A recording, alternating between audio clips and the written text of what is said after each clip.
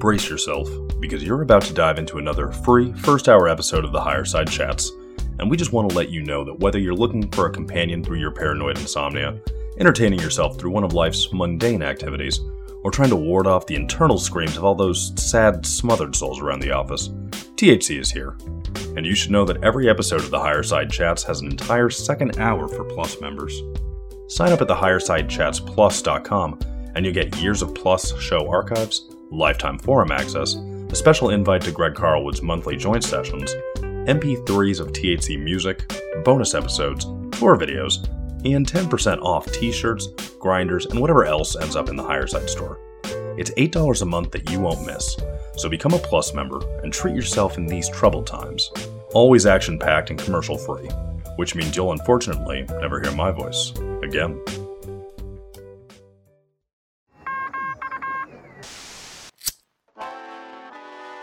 In the 1930s, President Franklin Delano Roosevelt addressed the nation through a series of radio broadcasts known as the Fireside Chats. His aim was to reassure the common man that our society would recover from its troubled times. Well, we're far from 1930, and I deal with a different kind of fire. For a new era of worldly frustration, we offer a fresh conversation. I'm Greg Carlwood, and these are the Higher Side Chats. Here we go, Higher Side Chatters, taking a break from the day-to-day slip into some nightmarish digital dystopia from sunny San Diego. I'm Greg Carlwood, and one of the very important threads we've been following is that of ether physics, alternative energy devices, and the suppressed science that could revolutionize the world if we could only lift the corporate quarantine that's been placed over the layers of reality that open such doors. We've talked about bright minds in the past who promoted the importance of systems thinking, experimented with strange qualities of electricity, found some curious ways to harness the ether, developed over-unity energy devices, and even unlocked the powers of electromagnetism and anti-gravity. And the deeper we've gone into these areas, the stranger it gets, with implications that reorganize our thoughts on consciousness, biology, non-human intelligence, energy abundance, and even the structure of reality itself. And in the later stages of these conversations, we've talked to previous guests about the curious nature of self-organizing plasmas and their strange effects. Like Eric Dollard's cosmic induction generator experiment, which seemed to produce emerging plasma galaxies inside of a closed vacuum, or our Hidden Energy show with Gene Manning and Susan Manowich that touched on the impressive work of Ken Shoulders. Well, recently we had Richard Dolan here, and our UFO conversation also veered into the plasma space, and while he didn't feel qualified to comment much personally, he did say he knew someone much more knowledgeable on the subject, and true to his word, Richard got us linked up. He's been teaching me a lot in the past week, and wouldn't you know it, that someone is here with us today. If you followed Richard's work on the very important Wilson memo regarding government interest in UFOs, you might have heard him mention the detailed analysis of the memo done by a person known as Kosh. And it is Kosh who also happens to know a great deal about alternative energy and just where plasmas fit in. Of course, he would say a better, more specific term than plasmas would be exotic vacuum objects, or EVOs, but we'll get into that. Just to set the stage, let it be known that Kosh has been studying cold fusion and exotic energy technologies for the past 15 years, and UFOs even longer. As he said to me, he's going to soon be stepping away from this kind of all-consuming research, but is willing to tell us what he knows before dedicating his brain space to other things. Here to fill in the gaps of our esoteric energy knowledge and further our understanding in a way that very few can actually do, the EVO educator himself, the mysterious and anonymous Kosh. Welcome to the Higher Side. Thank you. I'm glad to be here. Man, well, I'm happy to have you. Thanks so much for doing this. I always like to try to give the listeners as much introductory context as I can, and I also definitely understand the desire to mentally move on, but this is something I couldn't miss, to get this information on the record and hopefully push our understanding of reality into new territory. Maybe it'll even be a little cathartic for you. But to kick this off, I know this stuff is really complex. How would you like to introduce EVOs to the people? Well, in short, an EVO could be considered a form of self-organizing plasma. Basically, it's a combination of electrons and ions that configure potentially into a torus into a structure that has an interior of positive ions and an exterior of electrons, and somehow it can interact with the vacuum or the ether, the 0 point energy field, the electron positron sea, whatever you want to call that all-pervasive medium.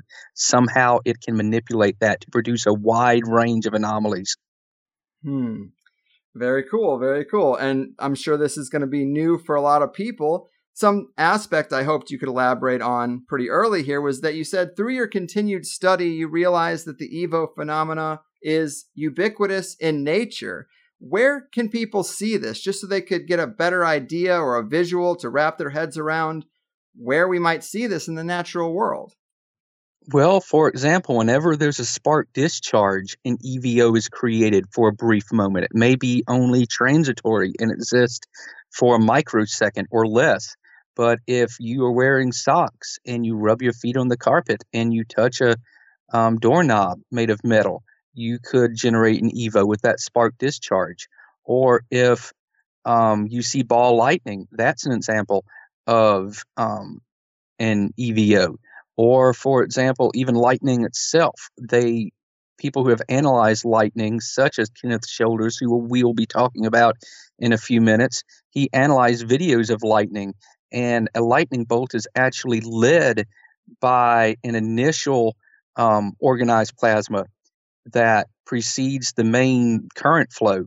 So there's many different ways to see EVOs. Also, we're going to touch on this in a little bit, but if you go online and look at the work of the SAFIRE project, that's a group based in Canada near Toronto, I believe.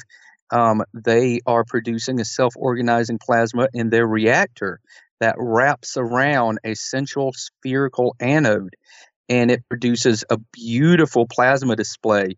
And they are able to produce massive excess energy. They're able to produce all sorts of anomalies. So there's ways to observe it in real life, but I would say that once we continue along in this conversation, people will get a better idea of what we're talking about. Fair. And yes, we're going to get into Kenneth R. Shoulders.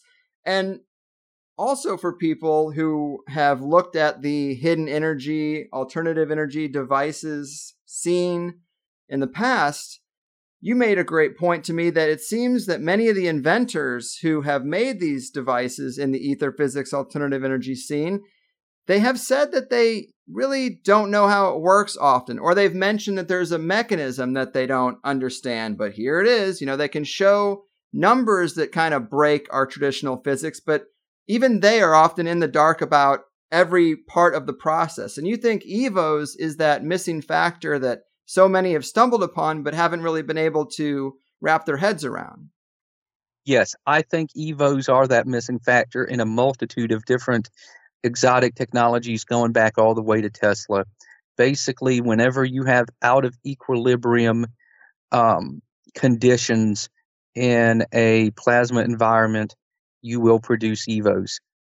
It goes all the way back to Nikola Tesla. There's a whole list of inventors we will touch upon tonight that looking back, if you understand this phenomenon, they were utilizing the EVO phenomena. They may not have even recognized it as the EVO phenomena. They would not have had, in some cases like Nikola Tesla, he would not have known that his spark gaps were producing EVOs.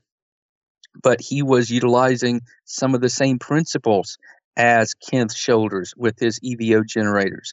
We'll go into a lot of details of this in a little bit, but EVOs can be transitory, they can be long-lasting and self-sustaining, and they can take different forms, and they can also scale from little tiny EVOs, for example, in cavitation-based systems where you have lots of bubbles in a liquid to try to produce excess energy, such as, let's say, in an HHO generator or Brown's gas generator.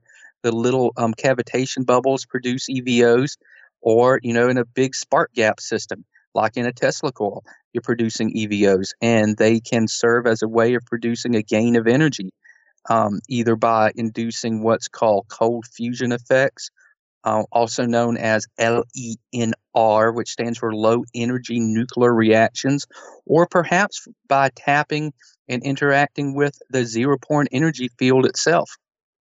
I love it. I love it. And let's talk more about Ken Shoulders and tell the people who he was and what was so important about his discoveries, because he was a pretty unique guy, even within the alternative energy community, wouldn't you say?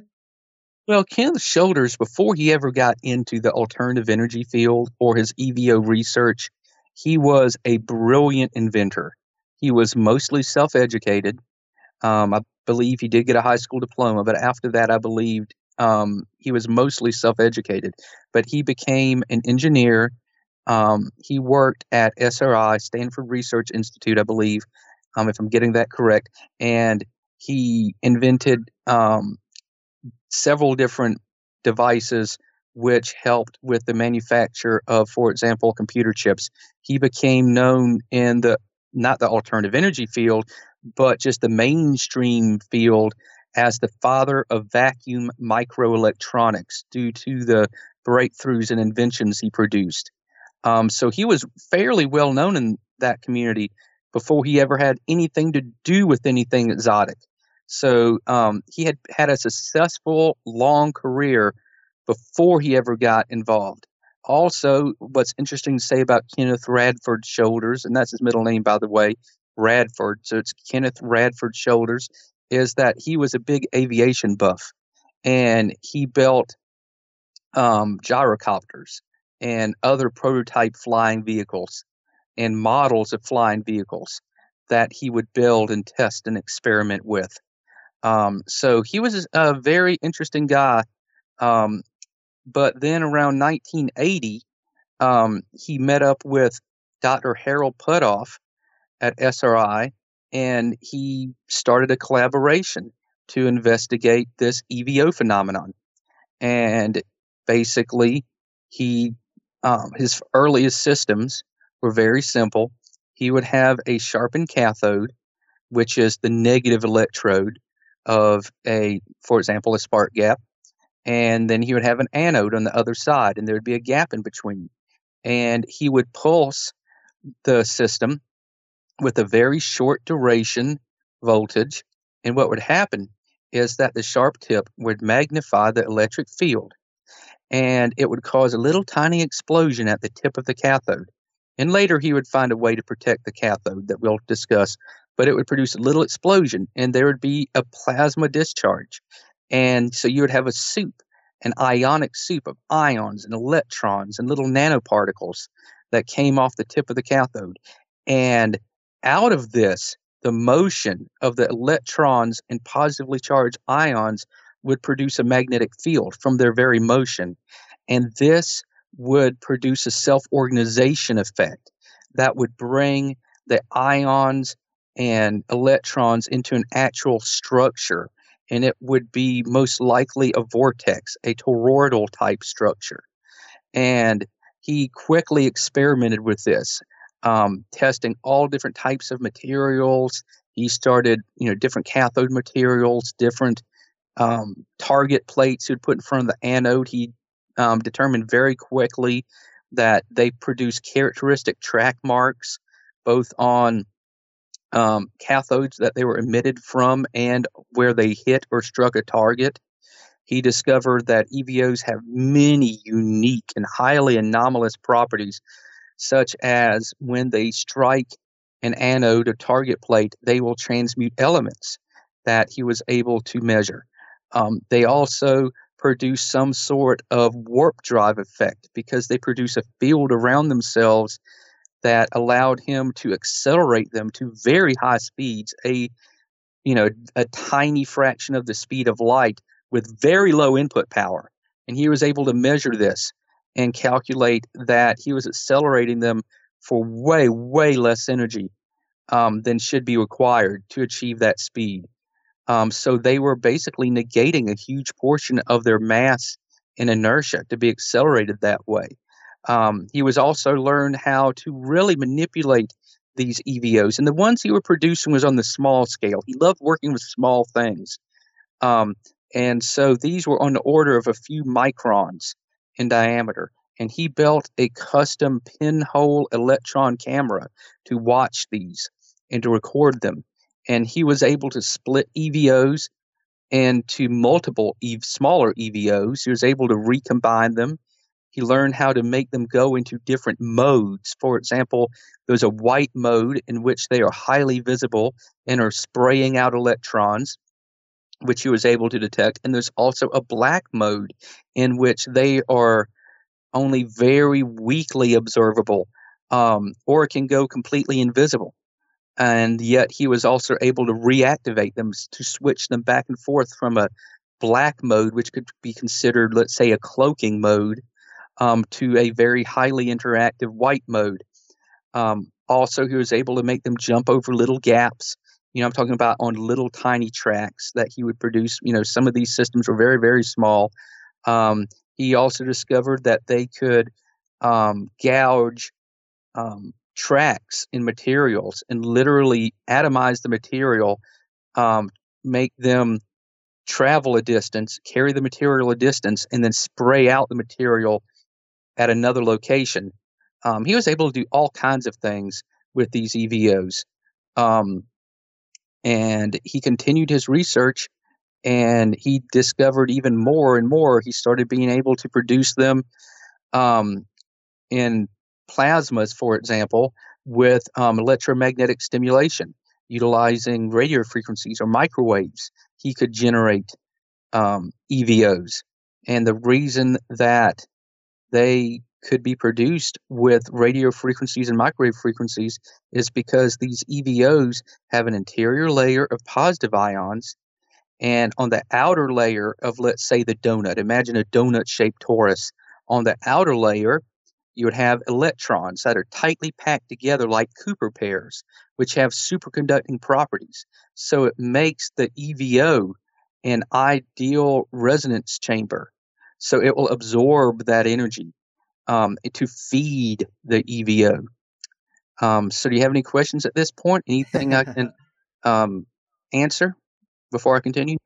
Well, sure. I mean, this is all fascinating. You know that I'm really interested in that aspect of them possibly being conscious or showing some kind of intelligence. If we're calling these things also, sometimes they're referred to as those self-organizing plasmas. I mean, self-organizing kind of implies that it has some kind of intelligence or something. You mentioned Ken being able to make them follow tracks or split apart, recombine, or jump over obstacles. And of course, these are like microscopic little plasma balls that are, yes, I guess he worked with things that are like 1 to 10 microns in size. Yes. But he also, as you told me, speculated that EVOs in space, under the right circumstances, could evolve into sentient life forms at a rate far faster than organic beings, such as ourselves. And I guess I just wanted to ask you a little bit more about how EVOs are like life forms. Is there more that can be said on that?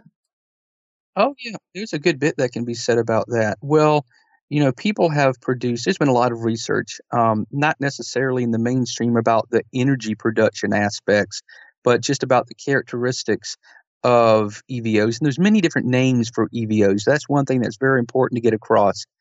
EVO stands for exotic vacuum objects. His earliest name for these were just EVs, which was Latin for strong electron. I think it was like electron validum, which stood for strong electron in Latin. But also other people have called them by different names. They've been called cathode spots. They have been called, I think, Urzions by the Russians. They have been called, one name is a spheromac. You can also call them plasmoids. You can call them a bunch of different names. There's probably a couple dozen that I can't recall, because they have been discovered and basically researched and then ignored or allowed to fade to obscurity and then reinvented and discovered again over and over and over again in the past 100 years. But what's interesting is that scientists have done experiments, and I'm talking about larger scale.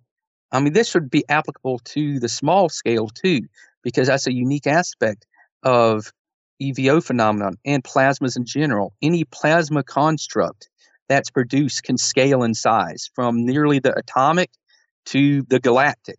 Plasma can scale at any level. But in laboratories where they might produce plasmoids, I'm just making up a figure here, but, let's say an inch in diameter. They have determined that these EVOs can intake nutrients, energy from the environment, electrons from the environment, ions from the environment, like food, like they're eating like an organism. They can emit ions from themselves, just like they were excreting waste. They can grow. They can become larger. They can increase in self-organization. They can divide to reproduce. They can potentially even communicate with each other, because EVOs generate a variety of different electromagnetic radiation, including non-traditional types of electromagnetic radiation, like longitudinal waves, which are not transverse, but instead are a series of rarefactions and compressions of the ether. So they can produce longitudinal waves, so they can communicate. And so they have characteristics of life forms. And if they are somewhere in space, if there was a nebula somewhere, or maybe even a planetary environment that was favorable, where they had an abundance of energy and they had the correct food and the conditions to sustain them, it's possible they could evolve into some type of purely plasma-based life form and do so very quickly. And we're going to get into a little bit more about his writings in a little bit, but in some of the essays Kenneth Shoulders posted online, he discussed this possibility about how that this could, EVOs, I'm not saying every EVO in nature is alive, is sentient, is intelligent, but it's possible that there have been places in the galaxy, or even our own solar system, or maybe even our own atmosphere in certain locations, where EVOs have self-organized and developed some level of intelligence. I love it. You even mentioned to me that possibly when people see orbs of light, those could be EVO-based life forms. Well, there's many possibilities. Those could be some type of electromagnetic probe from a physical-based craft that is nearby. For example, a UFO could emit, when I say UFO, I mean a nuts and bolts saucer or triangle or physical craft, could emit like a plasma ball that it can communicate with as a type of probe. Or it's possible, this is just plausible, that some of these plasma balls or orbs that people see that they claim to have telepathic communication with, which of course is plausible, because we have electrical double layers in our brain and in our neurons that in some ways have properties similar to the electrical double layers of EVOs. So it's possible that humans could communicate with these types of plasma structures. They could be some type of intelligence. These orbs could maybe have evolved somewhere on this planet and occasionally interact with people. I like to conjecture that possibly the human soul is a type of EVO, basically a organized plasma. And it may be a type of, there may be other types of self-organizing plasma that we just haven't observed yet. That's purely in the ether, that doesn't have a side that we can observe all the time. So it's possible we're actually EVOs ourselves at the most basic level of our soul. That's a little bit of a stretch, but it's plausible. I do love it. That's very provocative. And you mentioned the variety of terms that are used, which it's already super complex to me, and that only makes it more difficult. But I have had some guests who would talk about electricity and ether almost interchangeably, almost as if electricity is just the visible ether when you bring it over here. Because if you think of our reality as woven with this background fabric of energy, it almost seems like electricity and ether could be synonymous. And you're saying that we see one of these exotic vacuum objects every time there's a discharge. Can you maybe talk to us about the relationship between the EVOs, ether, and even consciousness? Because some people think consciousness is woven into that background fabric, and that could be why these things sometimes seem intelligent on their own and can just suddenly emerge I'm curious how those three components interact: consciousness, ether, and EVOs. Okay, well, let's take that one step at a time. And remember that question, because I like to answer every question to the best of my ability. And that was a few questions in a row. So let me try to answer the first part of it. There's a difference between electricity and a flow of ether. I would define what we call electricity, the mainstream calls electricity, as the movement of charged particles. For example, electrons in a wire. The movement of those electrons is what the mainstream would define as electricity. However, what's important to do, if you really want to understand the nature of electricity and its relationship to the ether, you have to go all the way back to Maxwell, who was one of the original electrodynamicists in the 1800s. And he basically came up with his original Maxwell equations. And in these equations, in his theory, and a lot of people believed this back then, and many people still do, it's not mainstream anymore, but people still believe this, that the universe is filled with an ether, that there is a universal medium that pervades everything. And in his original electromagnetic equations, he had what was called a scalar potential and a vector potential. If you want to visualize what these are, imagine that you are near a river, a flowing river, and you jump into the river. And let's imagine that you can hold your breath a very long time. So you're underneath the surface of the river. The pressure of the water all around your body would be the scalar potential of the ether. Okay? It's like the pressure you would feel all around you from the water. The vector potential would be the movement of the water. Okay? I don't like to use the term current because it can get confusing, but the motion of the water, the current in the river that's flowing, is the vector potential because it has a specific direction. And basically, according to his original theories, the electric field and the magnetic field were just different manifestations of the vector potential and the scalar potential, but most importantly, the vector potential. But what happened was that later on, Oliver Heaviside, he gutted Maxwell's equations and to shorten them so they would be easier to use. He used a simpler form of math that more ordinary electricians that just want to wire up cities and houses and buildings could use. So he gutted the equations, but horribly, although the idea of the ether had already been falling out of vogue at the time, he dismissed the reality, the physical reality of the vector and scalar potentials and claimed that they were just mathematical abstractions. And he self-professed to have, quote, murdered the vector potential because he despised it to such a degree in the equations. However, the primary driver of electric fields, both motional and static, and magnetic fields, is the vector potential. So let's say you have a wire of a conductive material, let's say copper, and you run a magnet past it. What in the permanent magnet has a magnetic field? What's a magnetic field? It's defined as the curl, the curl of the vector potential.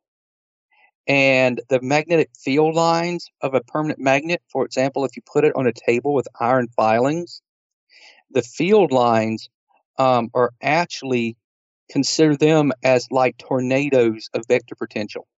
So it's little tight, thin, spiraling tornadoes is what a magnetic field line on iron filings is really composed of.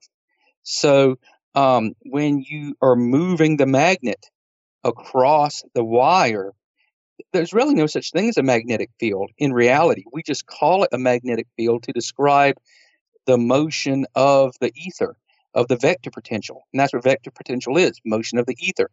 And so when you run it across the wire, it moves the electrons that are the charged particles that are in the copper wire. And so you could, and there's other ways of, an electric field, because a electric field, according to mainstream science, is a magnetic field. It results when there's a change of a magnetic field. However, if you look at the Maxwell-Lodge effect, you can demonstrate that you can produce an EMF, an electromotive force, in a loop of copper wire when there is no magnetic field present. In this experiment, you would have a solenoid of copper wire that would be significantly long. And what most people don't realize is in what's called an ideal solenoid, on the exterior of the solenoid, there's not supposed to be any magnetic field detectable. In real life, there is one, but it's very, very, very weak. So imagine a long solenoid, and you put a second wire, a hoop of wire, on the middle exterior, between the two ends, but on the exterior of the solenoid.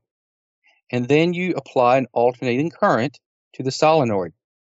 You will produce an EMF in that exterior hoop that you put around it. However, according to mainstream science, that should be completely and totally impossible because there's no magnetic field present. And if there's no magnetic field, there shouldn't be any EMF produced. But it is being produced. Why? Because the vector potential is real. You're inducing the EMF with a flow of ether, a flow of vector potential. And there are scientists who try to make up phony, false, fake arguments against this effect. But every argument they make falls on its face. They try to say there's leakage magnetic fields coming from the solenoid. But that is false, because in many experiments where this has been reproduced, even by mainstream scientists, any leakage magnetic field would be working in the opposite direction to inhibit any EMF going through the hoop. So this is proof there is an ether, and it is proof that it is the ether which basically drags electrons and moves charged particles through a conductor. So that's basically the fundamental of electricity, is a flow of ether. But it has to be a changing flow. It cannot be a constant flow. That's why you need the magnet in motion. You have to have a gradient of ether. So you have a higher density region and a lower density region. And when you have a higher density region of ether, it will move a charged particle towards a region of lower density. It's almost like you can compare electrodynamics directly to hydrodynamics. There's actually some brilliant papers I urge your listeners to check out online. And I'm not saying like any of our theories right now is 100% correct, but I believe these papers deserve serious consideration. It's papers about fluidic electrodynamics. If you Google the term fluidic electrodynamics, I'll repeat that, fluidic electrodynamics, you will find some papers that compare in easily understandable terms, but also mathematical terms, how you can compare electrodynamics to fluid dynamics because the ether exists and the vector potential and scalar potentials are not mathematical abstractions, but are actually physically real and observable. So what was the second question? Well, that's a great breakdown of the connection between ether and electricity. I like the hydrodynamics relationship to electrodynamics because that makes sense. If we think about the ether as an unseen medium that's just there, but let's fold in consciousness and EVOs potentially. How are those things connected to the ether? How are they related? Well, the ether permeates everything. It permeates the entire universe, even the empty space between the particles and atoms. So EVOs are a way to gain traction, I would say, with the vacuum. And it gets really complicated. And I am not a trained physicist. And so I basically read continuously. I've been doing this for many years, reading as many papers as I can grab a hold of. I cannot follow the advanced, calculus and extremely advanced maths, but I can understand the concepts. And basically, what I have been able to gather is that EVOs can allow you to adhere or gain traction with the vacuum. And I believe this is because this is just what I believe. I'm not saying this is absolutely 100% correct, but I believe the reason EVOs can gain traction with the vacuum is because on their surface, they have electrons, and those electrons are in a special state. They are in the form of a Bose-Einstein condensate, where they have lost some of their individuality, and their waveforms are overlapping. And it's this condition of a Bose-Einstein condensate, which is much more similar to the condition of the background ether that permeates the universe, that many people speculate in and of itself is a Bose-Einstein condensate. So I imagine it this way. If you want to interact with the ether, normal electrons, for example, in a material would only interact with the ether. Like imagine, for example, you had a fan and you're trying to move air with a fan. And let's say the fan was a tennis racket, but with huge gaps, huge openings, with little tiny thin wire. You couldn't blow much air. You couldn't gain much traction because you're using ordinary electrons, which is a different form of substance than the ether. But if you have a Bose-Einstein condensate, which takes a similar form to the background ether, it's almost like having you taped a piece of paper over that racket. So when you swing it up and down, you're moving a lot more atmosphere. You can actually feel the air if you're trying to fan yourself with it. So that is my understanding of how EVOs can interact with the ether. Now, since EVOs, or at least, you see, EVOs have what's called a double layer. It's that unique feature where there's one layer of positive ions just below the surface, and then electrons in this condensate form on the surface. And throughout our bodies, for example, in our nerve cells, there are electrical double layers where you have positive ions on one side and negatives in another. And throughout our body, in our cells, I think maybe even in our mitochondria, I would have to check that. Even in our mitochondria, there's double layers. Well, throughout our body. But let's say, look at nerve tissue. So if we have double layers in our bodies and EVOs are sending out signals, it's possible that we could intercept signals of EVOs and perhaps even transmit information to EVOs. And I mean, this is a lot of speculation here. I admit that completely, but I kind of consider that a lot of stuff in reality is connected to each other. And EVOs are a way to basically access the network. It's basically your cable modem to jack in, is the way I would describe it. I hope that answers your question. Yes, it does. And there's definitely a lot of things we wanted to get to, but I guess just to close the door on this little section, what do you consider consciousness to be? Is that a separate fabric from the ether? Is it something that emerges from the ether? Do you have any thoughts on what that is? Well, I'm a Christian. I'm not a perfect person. I have to ask forgiveness for things I do all the time because none of us are perfect. We all sin. We do bad things. So, I do not want to say I'm some perfect person when I say I'm a Christian. I definitely want to put that out there. However, I am a Christian, and I do believe that God made humanity, and I believe he gave us an immortal soul. And I believe we have a soul inside of us. We are not meat computers. We are not just balls of organic flesh in our heads. We're not robots. We have an eternal aspect to us. And if we have a relationship with God, then we have a communication route between our soul and the Creator. So I believe our consciousness is based far, far more on our spirit and our soul than anything else. Now we interface through our organic brain, but who we really are is stored in our soul, and it can never be destroyed, and we can never truly die. We will just, in my opinion, as a Christian, when you die, you'll go to heaven or hell, one or the other.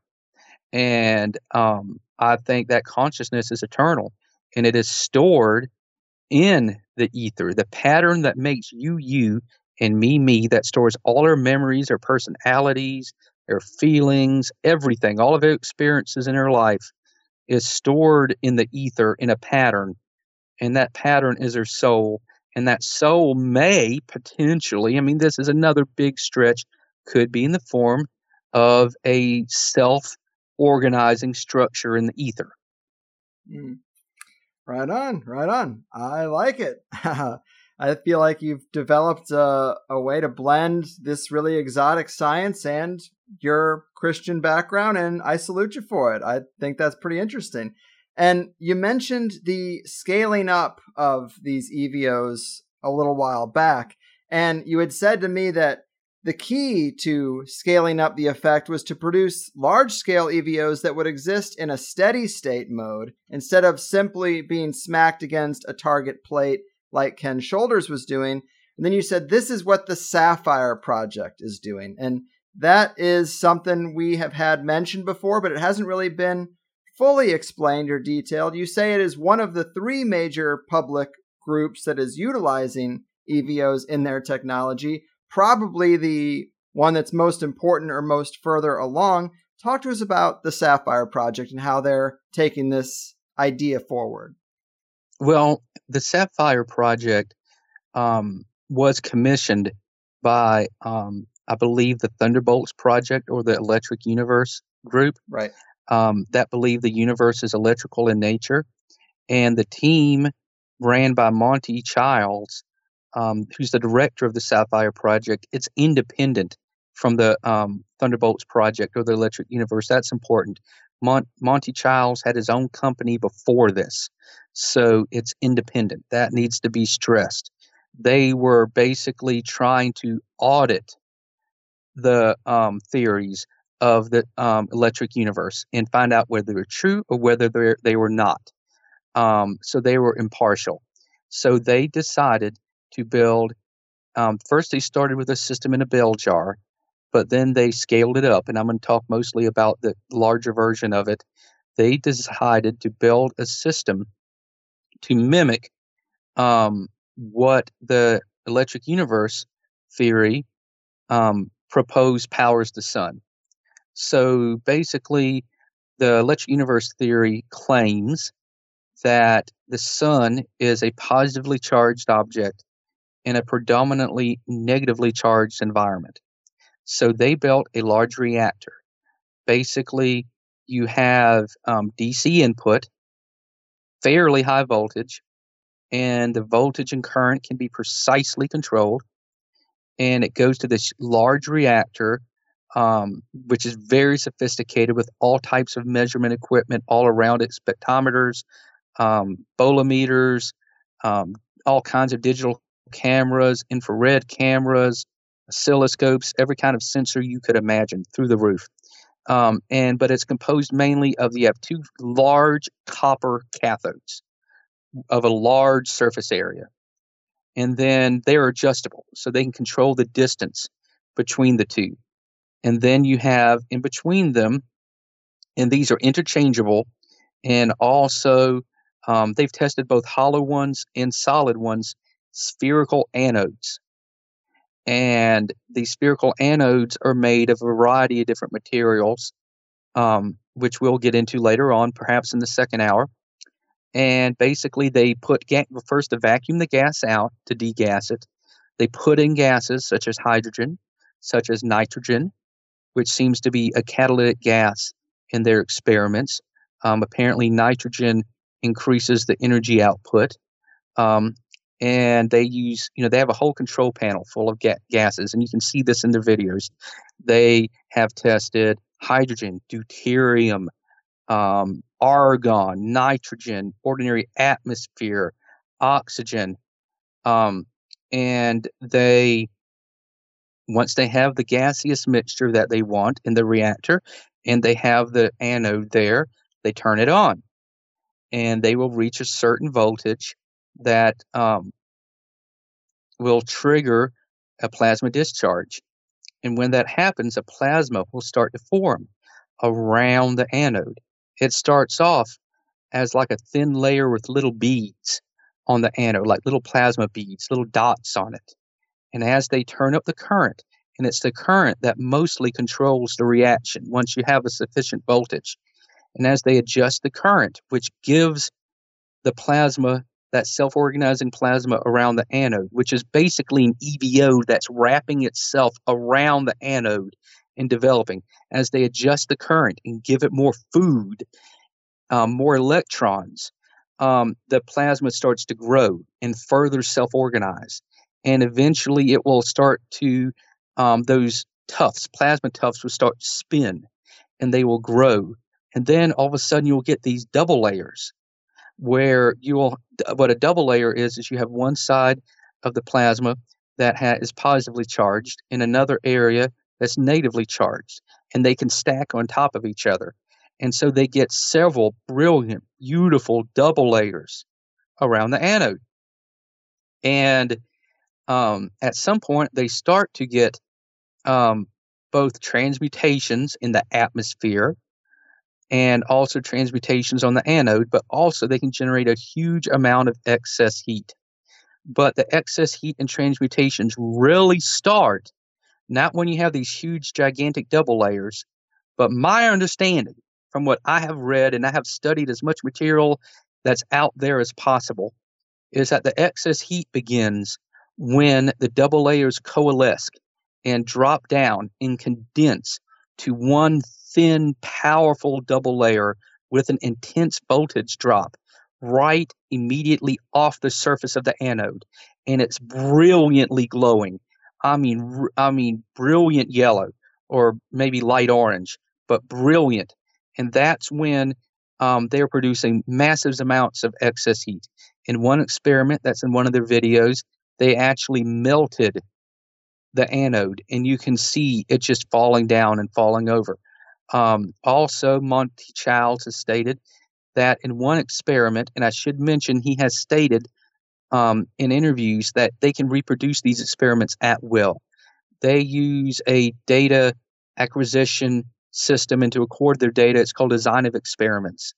And it allows them to record everything, every parameter, every data point, and it will give them, and it analyzes this data, and it gives them critical information to understand which parameters are the most important, for example.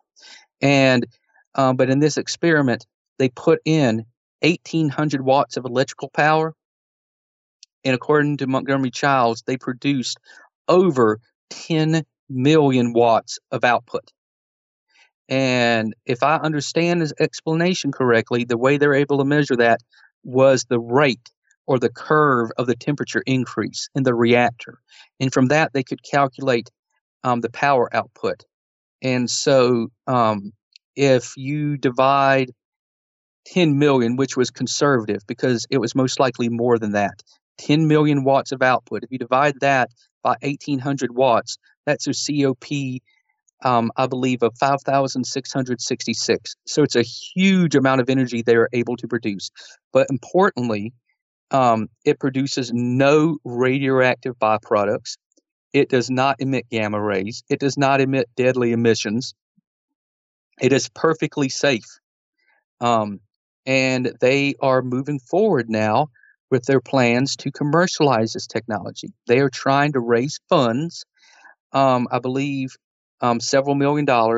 I'm not sure of the exact figure, to raise money. There's different segments of their plans to build first, basically to build a commercial unit that they can put in the market that would be used to produce heat, that would generate steam, that would turn a turbine, which would turn a generator and produce electrical output.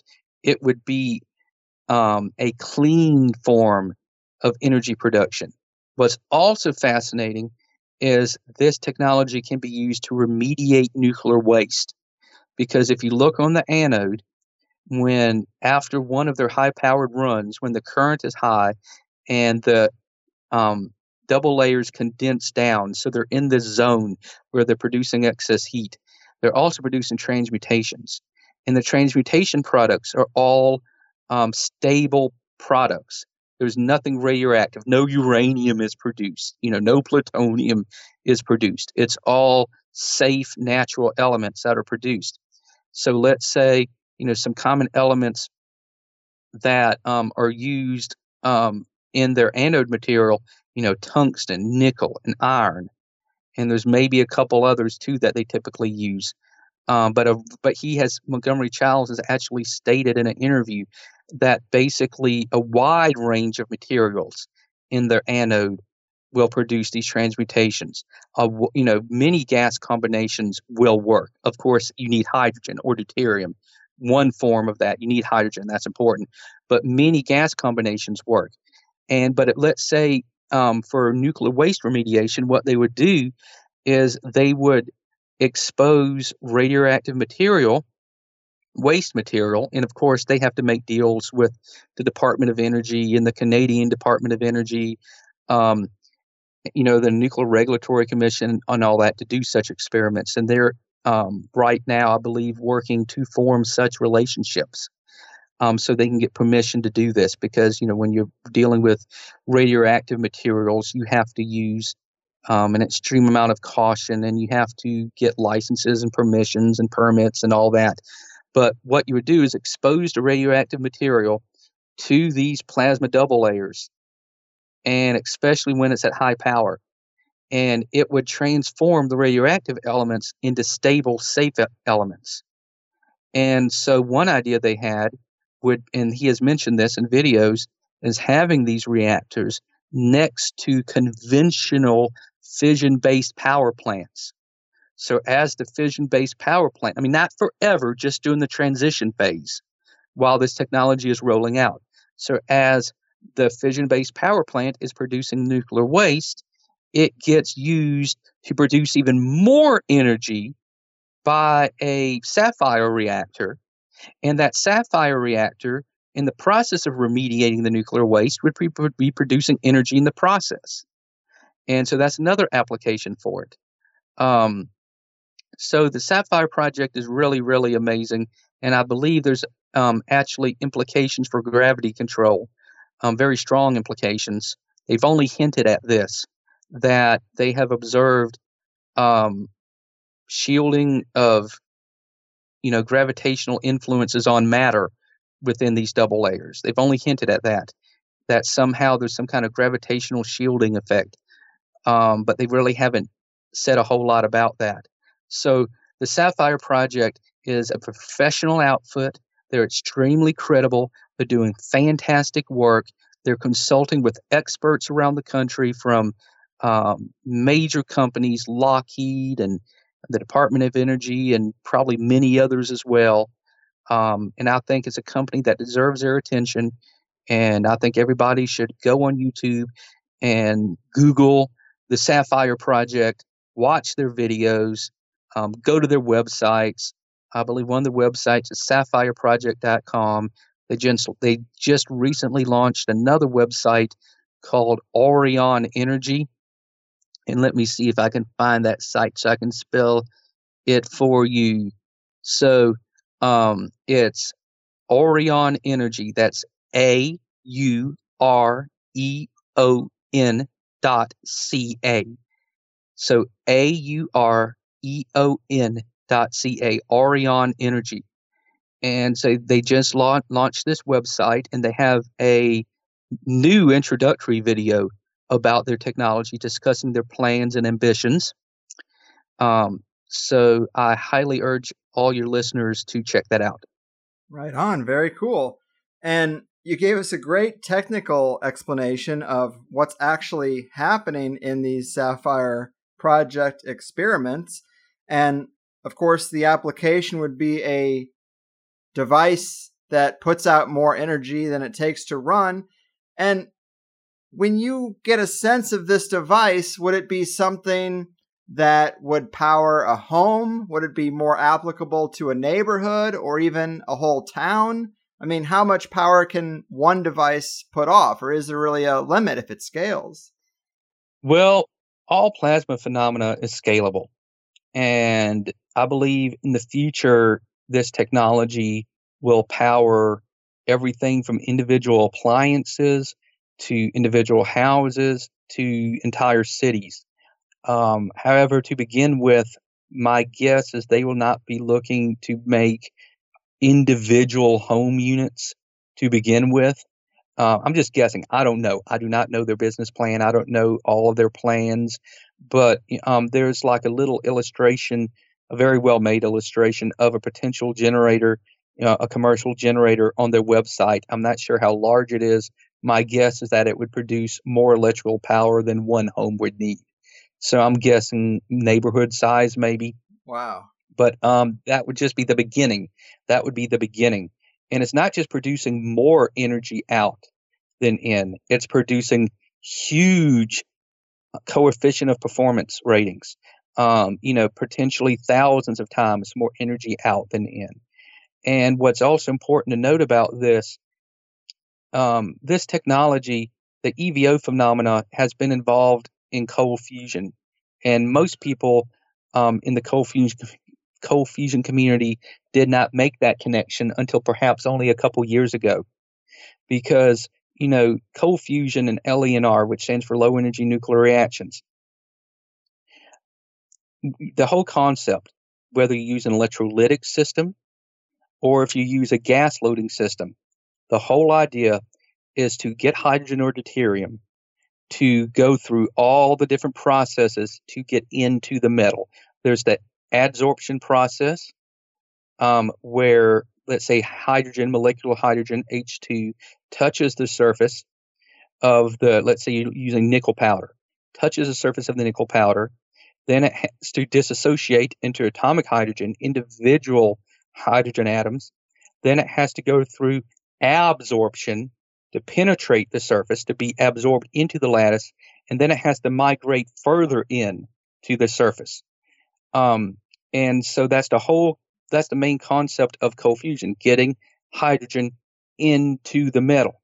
And if you can do that, then and you can do different things to accelerate the process. You can create atomic hydrogen in the atmosphere.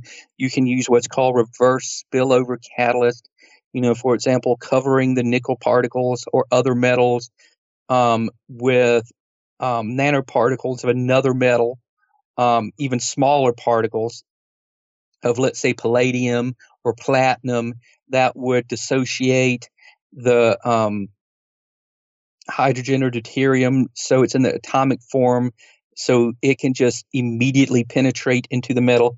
But once you get enough hydrogen loaded into the metal, it becomes embrittled. And as the hydrogen or deuterium travels through the material, it causes damage. It will actually cause fractures, and voids and cavities to form within the metal crystalline lattice. And this will cause charge separation. Well, you'll have one side of one of these cavities or cracks be more positively charged and the other side more negatively charged. And this creates an EVO because there's a little tiny nanoscale electrical spark that creates a little EVO. And that is one of the drivers of cold fusion. Perhaps, I believe, one of the primary drivers of cold fusion. And what's so important with what the SAFIRE project is doing, it's taking this primary mechanism of cold fusion, or LENR, and they don't call what they're doing LENR, or cold fusion. They have their own name, a more general term for what they're doing. I do not remember it at the moment. I think they call it electronuclear resonance or something like that. They just created a generic name, because they don't want to be tightly bound to any one theory at this point, because they're more focused on getting a practical product out rather than getting caught up into one specific theory. So what they have done, though, in my opinion, this is not what they say. This is just me. They don't publicly talk about EVOs. So this is just me. what they have done is isolate the prime driver of cold fusion, or LENR, which is the EVO. And conventional cold fusion and LENR systems, which are powder-based, can be really tricky to get to work repeatedly because the whole hydrogen absorption process is so tricky. You have to process the fuel just right with vacuum degassing and with adding reverse spillover catalyst, or with repeated pressurizations and vacuuming cycles, and then flooding it with hydrogen again. It takes a lot of work. What they are able to do is isolate the EVO phenomenon. And instead of having perhaps millions of little itty bitty tiny nanoscale EVOs in a grain of nickel powder, they are able to produce in their device a macro scale EVO that wraps around their anode, which is a few inches in diameter. So you have a macro scale EVO, and they're able to adjust it to create the maximum level of self-organization. And they are able to create these double layers and then turn up the current, condense the double layers, and start generating excess energy. They've basically isolated the most important prime mover of LNR. This is really, in my opinion, there may be other processes at work in addition to LENR. I believe this technology could also be tapping energy from the vacuum. I believe that EVOs do both. They can induce safe nuclear reactions, but they can also tap energy from the vacuum. That's just my opinion. And they have figured out how to do that without having to worry about all the gunk in old-fashioned cold fusion and LENR. This is really the future. This is really what Pons and Fleischmann would have dreamed of, is what the SAFIRE project is doing. And that's why it's so exciting to me. Yeah, this is really impressive. The amount of knowledge you have is just pretty staggering. And a little bit earlier, you mentioned the term transmutation, and that is a very provocative term, of course. And I am curious if EVOs could relate to mineral alchemy or substances like monoatomic gold and the stories that we've heard about that, because people tend to speculate that ether is involved or some perfect form of certain minerals is related. Any thoughts? I'm not as familiar with some of those concepts as I am with others, but I will say that EVOs do occur in nature. They could occur in the earth because the earth has minerals. It has rock formations. It has geology. And there are layers in the earth. And it's very possible that there are electrical disturbances in the earth, perhaps by fractal emission, perhaps by other mechanisms. And these electrical currents could produce EVOs and self-organizing plasmas that could produce exotic minerals and exotic substances. I mean, just as an example here, and I have seen videos online where researchers have discovered like spherical shaped rocks. And if you crack them open, there's like the fossilized remains of like an animal or a fish or a crab or something, an organism that was in the middle of eating another organism. And it appears that the animal and the spherical ball was transmuted instantly. It all happened instantly, not over millions of years or a slow, gradual process, but the life form and the material around it was just instantly transformed. And so there's a possibility that there are large-scale electrical phenomena that can produce this. Also, there's a story I've heard about where there were some high-voltage power lines that came down in this area. And it was a wet, soggy area, and there was all these tree stumps. And apparently, these tree stumps got completely 100% fossilized from these electrical discharges, from these high voltage lines. That might have something to do with the EVO phenomena. Also, this is something else you may want to think about. On the SAFIRE project anode, when they examine it after one of these high energy runs, when they are producing excess heat at higher current levels, there are little tiny perfect spheres on the surface of the anode, and they don't know how they form. And they have shown pictures with a scanning electron microscope of these little tiny nanospheres. And so there's all kinds of ways that EVOs could be involved in the phenomena that you described. Wow, man, that's provocative. This is not really on the docket, but I do hear people discussing these kind of concepts when they talk about lost ancient civilizations or speculation that some natural frequency-based phenomena could ripple through and unravel matter or transmute it to a fossil-like form or create like a modification of everything. There are some weird ideas out there, and they don't really ring true to me unless I really get deep into thinking about these concepts as if like something really could just affect all matter. Some change would just be planet-wide or instantaneous based on some phenomena, maybe a discharge from the sun or something that happens once every 5 million years or something like that. I'm not sure, but do you have any thoughts about that prospect? Well, I'll just say that anyone who is interested in that should check out the electric universe theory. And the best way to get information about that would be to go to the Thunderbolts Project webpage, and especially their YouTube channel. They have some great videos that describe their ideas about the electric universe. And I have reviewed several of the videos over the years and in recent times. And I will just say they're fascinating. I'm not going to say they're 100% correct, because who knows if any of us are 100% correct in their theories and ideas. But I think they deserve serious attention. I think they make very valid points, and they discuss some of this about how ancient civilizations could have witnessed, solar system-wide cataclysms that could have involved powerful electrical discharges that could have left lingering marks and lingering traces on planets right now today in our solar system, maybe even our own Earth. Maybe some of the geological features here on Earth today are from electrical phenomena. But especially on planets like Mars, where there's not as much erosion and the surface doesn't change as rapidly as on Earth. So that's where I would direct people to get information about the topics you just mentioned, would be the Thunderbolts Project. There's some very bright people doing research for them, so I would urge people to check them out. Sure.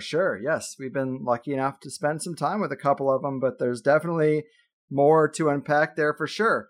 And you mentioned that the SAFIRE project maybe isn't focusing on propulsion, but you think that the EVO phenomenon is at the heart of UFO technology. You said that you see them using it for power, propulsion, gravity control, and inertial dampening all rolled into one.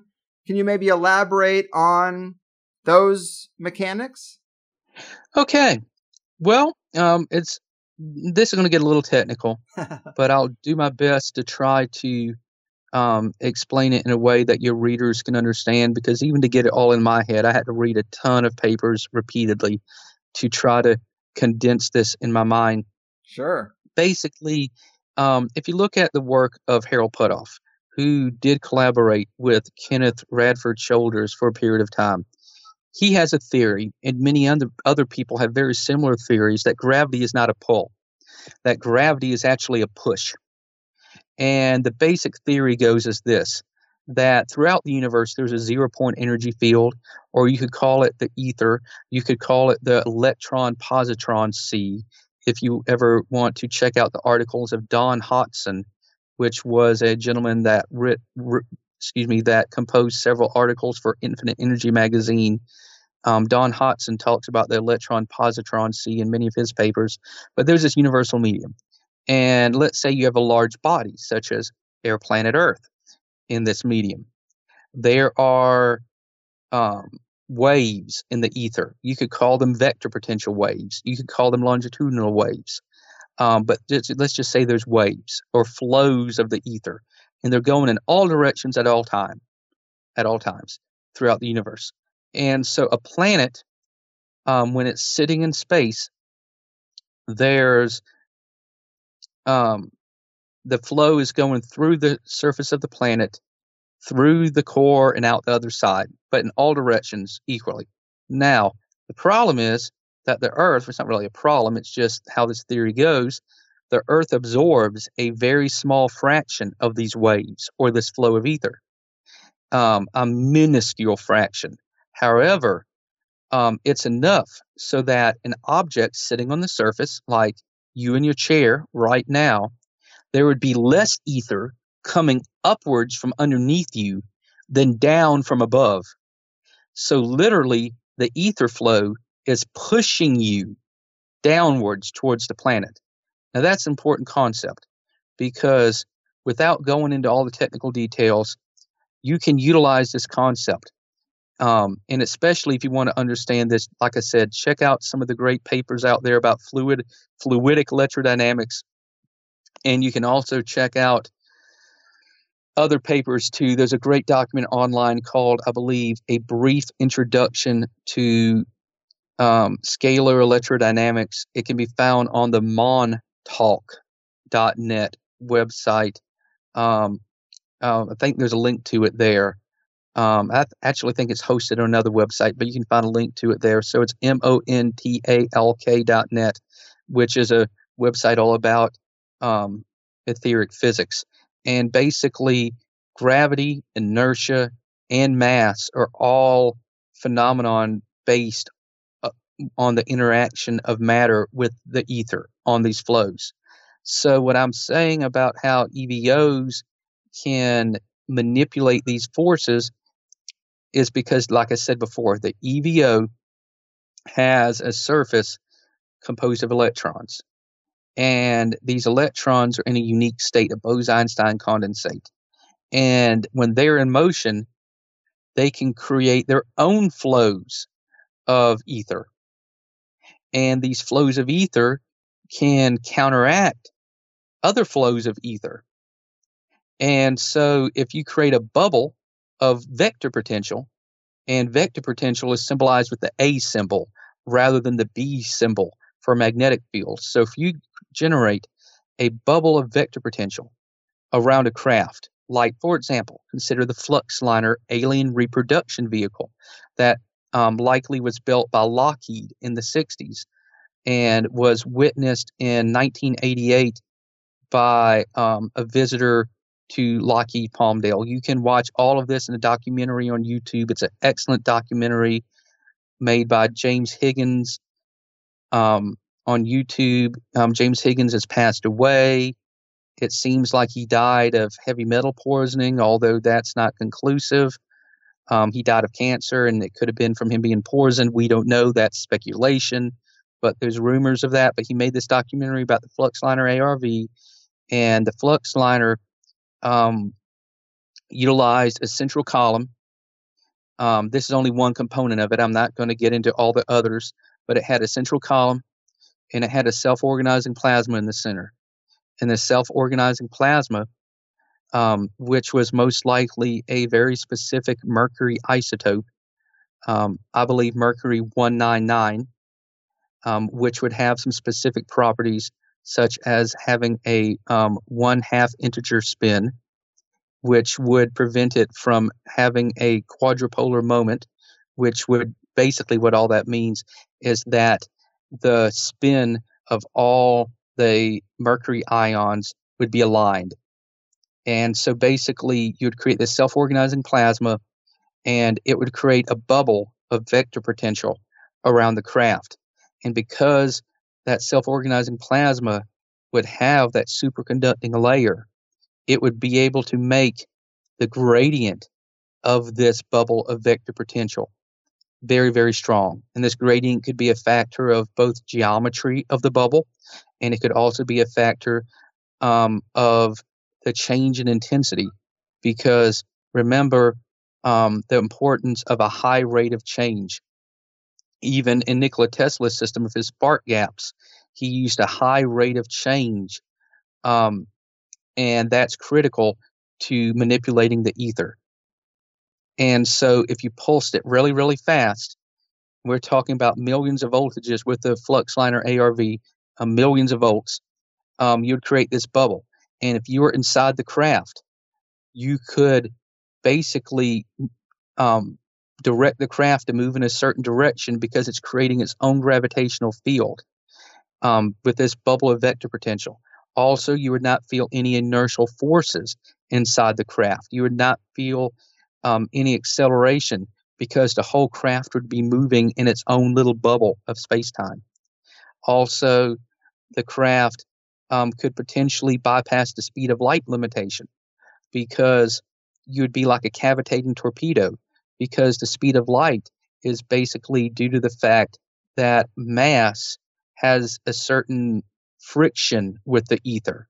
It's kind of like a force working against you, kind of like the sound barrier. That's a very loose comparison, but sort of like the sound barrier. But if you can create this bubble of vector potential, it's almost like having a cavitating torpedo that allows a torpedo to travel much, much faster underwater. So it can actually wrap the oncoming ether around you rather than having it pass through you and slow you down. And what's also interesting in these UFOs, like the flux liner ARV, time is actually just a function of the scalar potential that I mentioned earlier. Like if you're under a river and there's water all around you, the static pressure against you, that controls the rate of time. So aliens, or perhaps even a human-built craft, if they can change the pressure inside of the craft, they could control the rate of time as it is experienced by the occupants. Wow. In just one direction or both? Well, I don't believe in time travel. That's just me. I don't believe in, for example, going back in time and changing your past and creating all kinds of paradoxes. I don't believe that is possible. It could be. I could be wrong. I tend not to think that's likely just due to all the paradoxes it could create. However, I do think it's very likely the rate of time could be changed, so that in one area it's much slower than another. So think about alien abduction experiences, which I believe some are indeed real. UFOs could, for example, abduct somebody, and the aliens could be performing procedures in a zone where time is slowed down compared to the outside world. So basically what I'm trying to get at is they could do hours worth of procedures on someone, but set them back in their house, and to the rest of the world, only minutes passed. Yeah, that's exactly what the stories tell us. Yes, and all of this is explainable if we accept the physical reality of the vector and scalar potentials, which means the ether has to exist. And the EVO phenomenon, in my opinion, is the key link. Kenneth Shoulders, in many of his papers, he described this as he described EVOs as a universal clutch that gives traction between air level of reality and the ether, or this 0-point energy field, whatever you want to call it. He called it universal clutch. And that's why I believe this EVO phenomenon is so important. People need to study it, and people need to look at the different groups that are utilizing it. And now these groups right now, I'll mention this because you touched on it earlier. There's 3 main groups that are utilizing the EVO phenomenon. Now I want to be very careful here because most of these groups are not using the language I'm using. And a lot of these groups believe differently than what I'm about to say. This is my opinion, not specifically theirs. I want to give that disclaimer out. This is my opinion, not specifically theirs. We have the SAFIRE project. They are aware of EVOs. I will tell you why they are aware of EVOs. The SAFIRE project is aware of EVOs because Harold Putoff is one of their scientific advisors. If you go to the Orion Energy website and look at their a photograph on their website of all their science advisors, you will see Dr. Harold E. Putoff in the front and center. And he worked with Kenneth Shoulders on the EVO phenomenon. Also, another advisor, now this is where it gets very interesting, another advisor to the SAFIRE project is Dr. Eric W. Davis. And Dr. Eric W. Davis was just recently. He previously has moved on to work for Aerospace Corporation. I believe, I'm not sure. I think they have multiple facilities around the country. He might be in Los Angeles. I'm not sure, but he's working for Aerospace Corporation. But Eric Davis used to be the chief scientist for Dr. Harold Putoff's Austin Institute for Advanced Study, also known as Earth Tech. And many years ago, Eric Davis, when he was doing papers, writing reports for the Air Force, and specifically, I think, Edwards Air Force Base, he was writing different scientific papers. There was one called the Ball Lightning Study.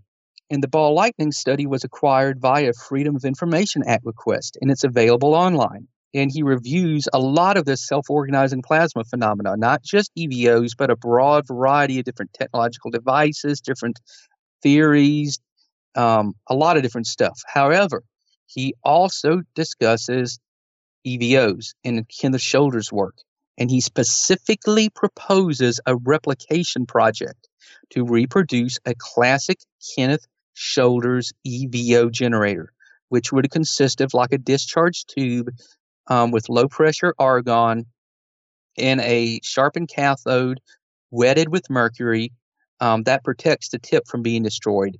The mercury acts as a sacrificial wetting agent. And you would have an anode, and you would pulse it, and you would measure the electrical output out. And he proposed a project. He even had a bill of materials, a proposed budget, everything in there. And what's so interesting is that officially we don't know what happened, if that ever went through, if he got approval to do that project or not. However, Dr. Stephen Greer of the Disclosure Project, he was also, director of CSETI and these other UFO disclosure programs over the years. There's a video on YouTube I cannot find anymore, but I watched it multiple times, so I'm absolutely 100% sure it existed. He described how a visiting scientist, this was one of his Disclosure Project witnesses, how a visiting scientist went to Edwards Air Force Base, to their research laboratory there at the Air Force Research Laboratory. And he was visiting, and he was shown a device that he was told produced or extracted energy from the vacuum, but it only extracted a small amount of energy from the vacuum, and they didn't know how to scale it up. And he drew a diagram of the device, and that diagram turns out to be a dead ringer for a Kenneth Shoulders EVO generator. Wow. But the further scuttlebutt on the internet is that, and I trust this, I believe this to be true. We can't know for sure it's true. This is not firsthand information, okay? So I'm not 100% saying this is accurate, but I'm very confident it is. Even though I'm not 100%, I'm very confident that before he could publish a paper on his results, the whole project was classified. And so you asked earlier about scaling up this phenomenon and how to scale it up.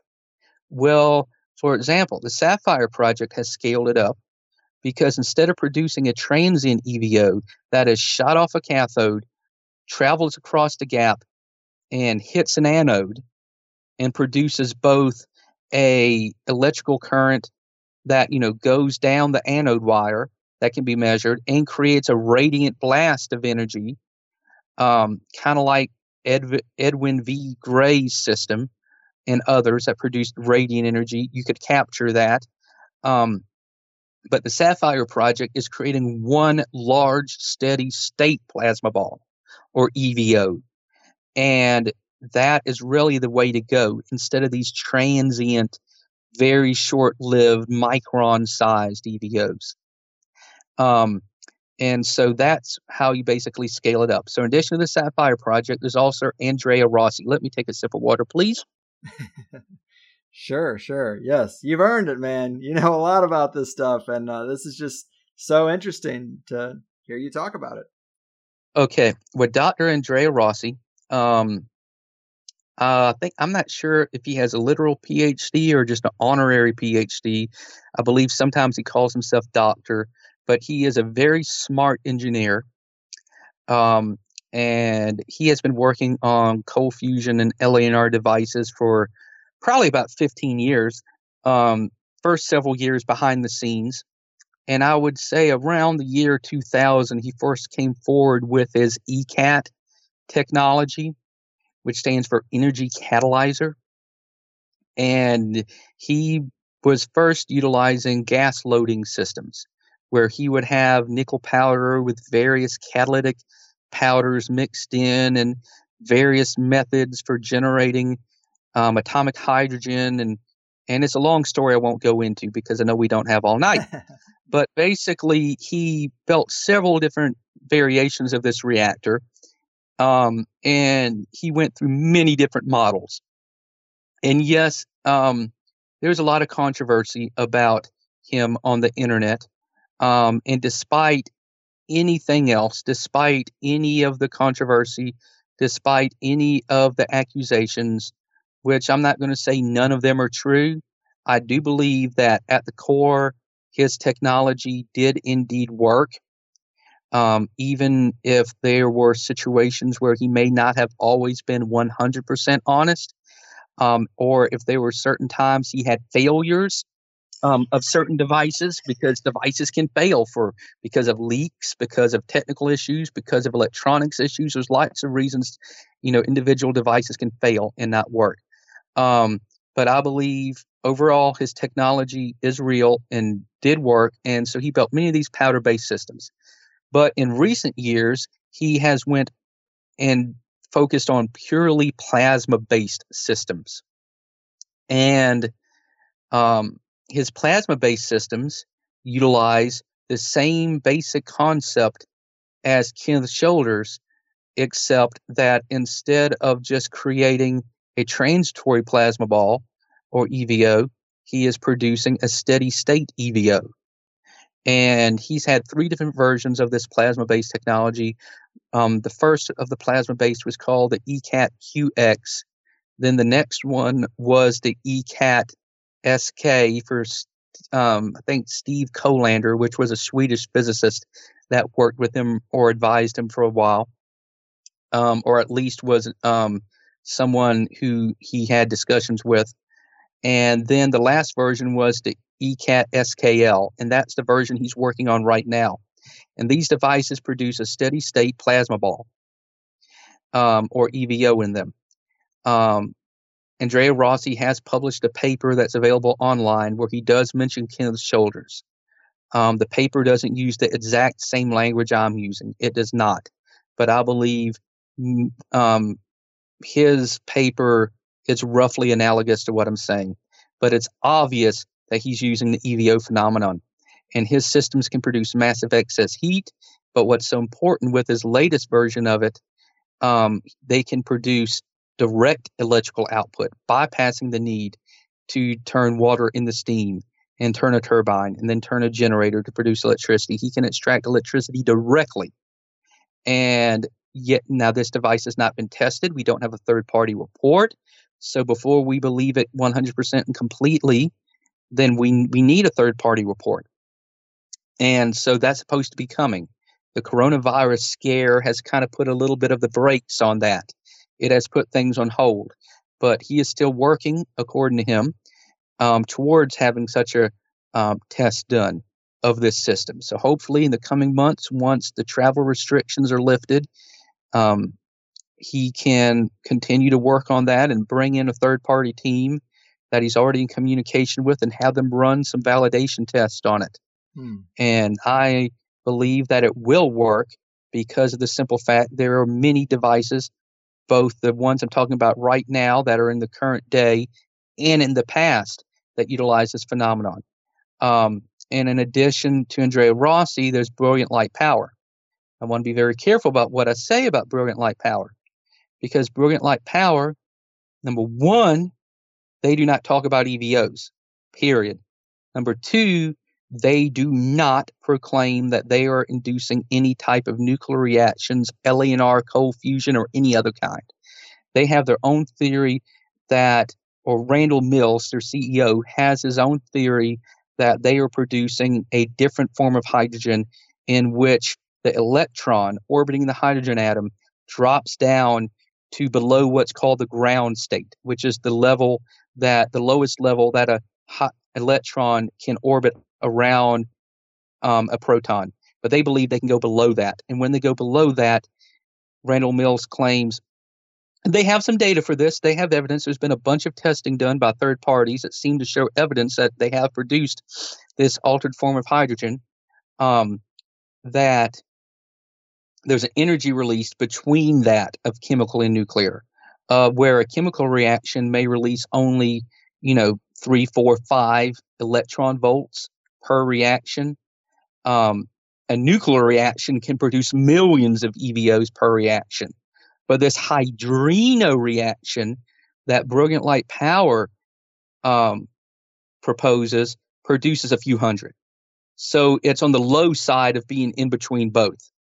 But what's so interesting is right now they have a new version of their technology, because they've been working on variants of it for 20 years.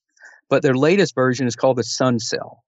And the sun cell utilizes the negative resistance regime of a plasma discharge. And that's another topic I really want to discuss with you tonight, to help people understand how you can produce EVOs. One way to do it is to have electrical discharge. And you've seen a plasma tube, haven't you? Like Yes. a glow discharge tube? Mm-hmm. Well, there's stages of an electrical discharge. There's many other stages. I'm just reducing it down to 3 for simplicity. You have the typical glow discharge stage, which has ordinary or positive resistance. Okay? That means when the voltage goes up, the current goes up. Ordinary electronics, ordinary resistance. Then you have what's called the negative resistance regime. In the negative resistance regime, the opposite is true. When your voltage goes up, your current goes down, or vice versa. The relationship between current and voltage is flipped. What's also very important, it's during this regime that, by definition, even in mainstream papers, this is fact. This is not just conjecture. This is not just, theory by LNR researchers. This is fact that in the negative resistance regime, by definition, this is another name for EVO, complex space charge configuration. I will repeat it. Complex space charge configuration is formed. And this complex space charge configuration is an EVO. It has an interior of positive ions and an exterior of electrons. And it self-organizes. And what it does is to power the circuit. During the negative resistance regime, it absorbs thermal energy from the electrons in the plasma environment and converts it into electrical current.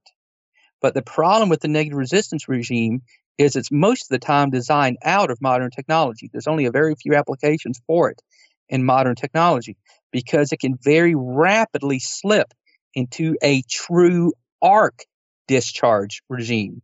And in the true arc discharge regime, the resistance drops even lower, and you get a huge current going through, and it can burn out your power supply.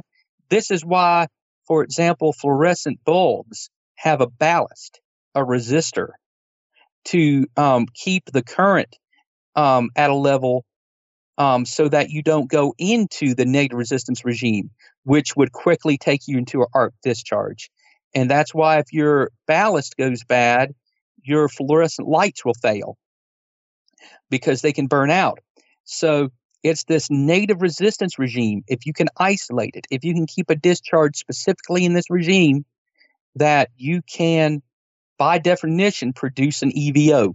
They don't call it EVO in the mainstream papers, but they'll call it names like complex space charge configuration.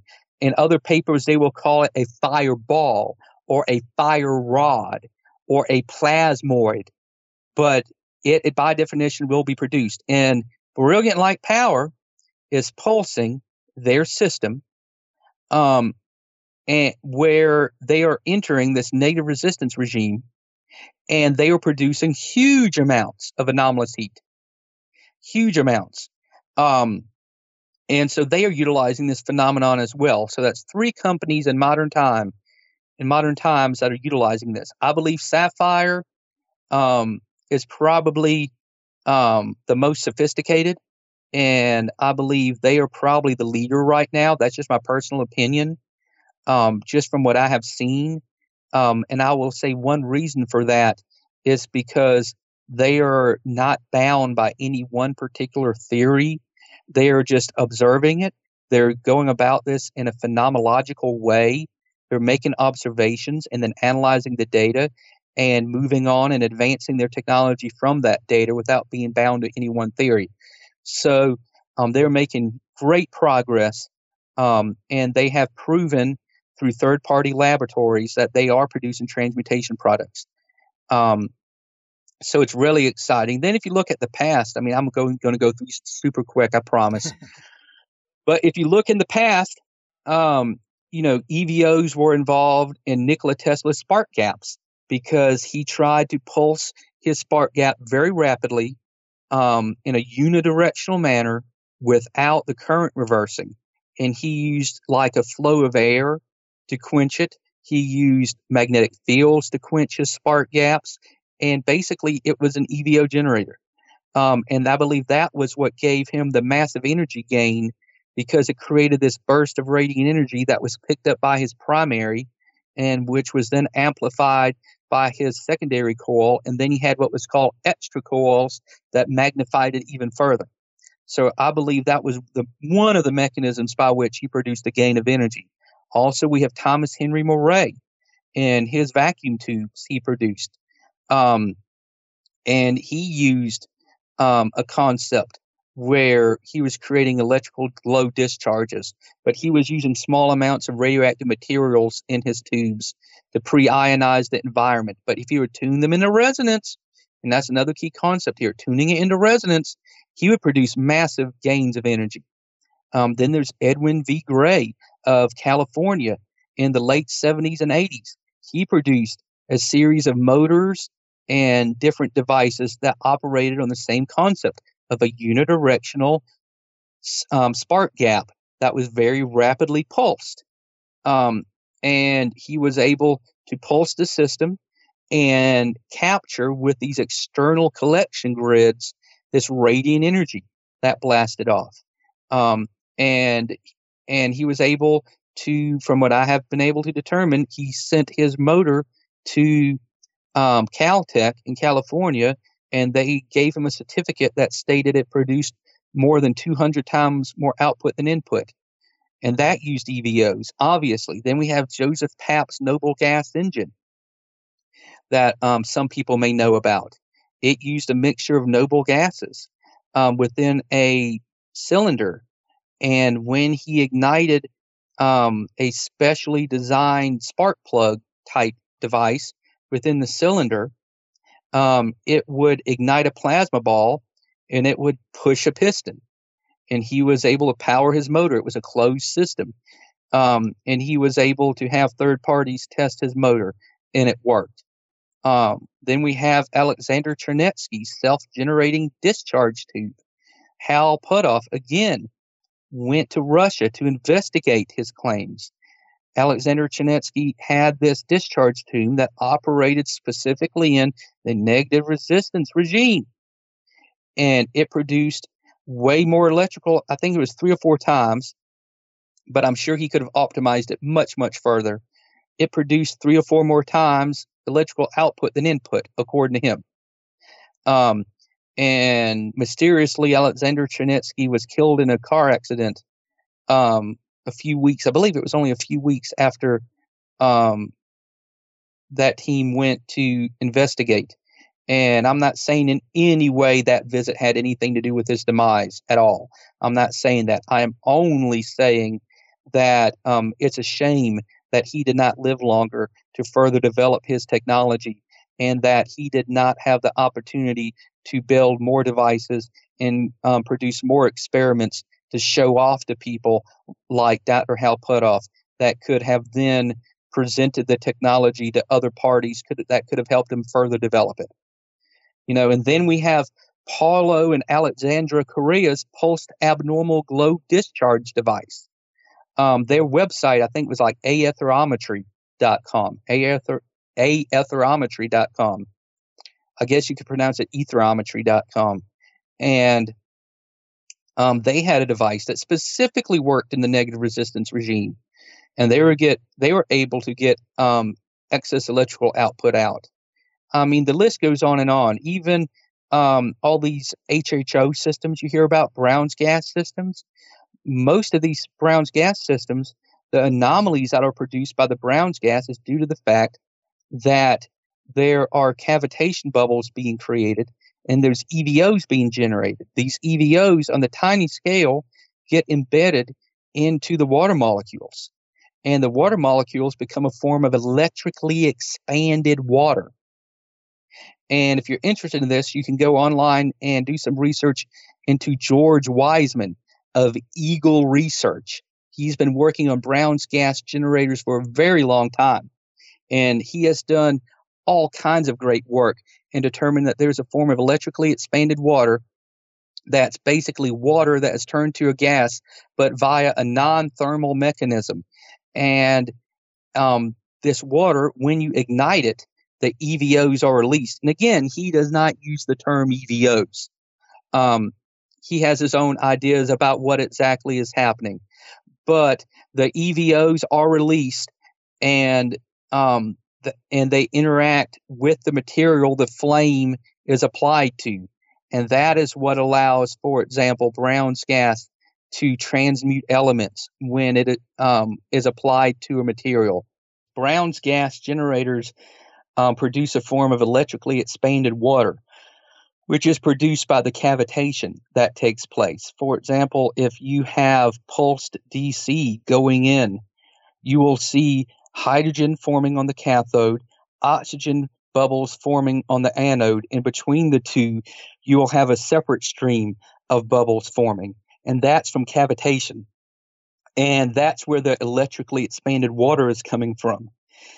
And basically, when you ignite the gas and you apply it to a substance, this is me, I'm not saying this is 100% correct, but this is just my understanding of it now. Well, we know for a fact that it will produce transmutation.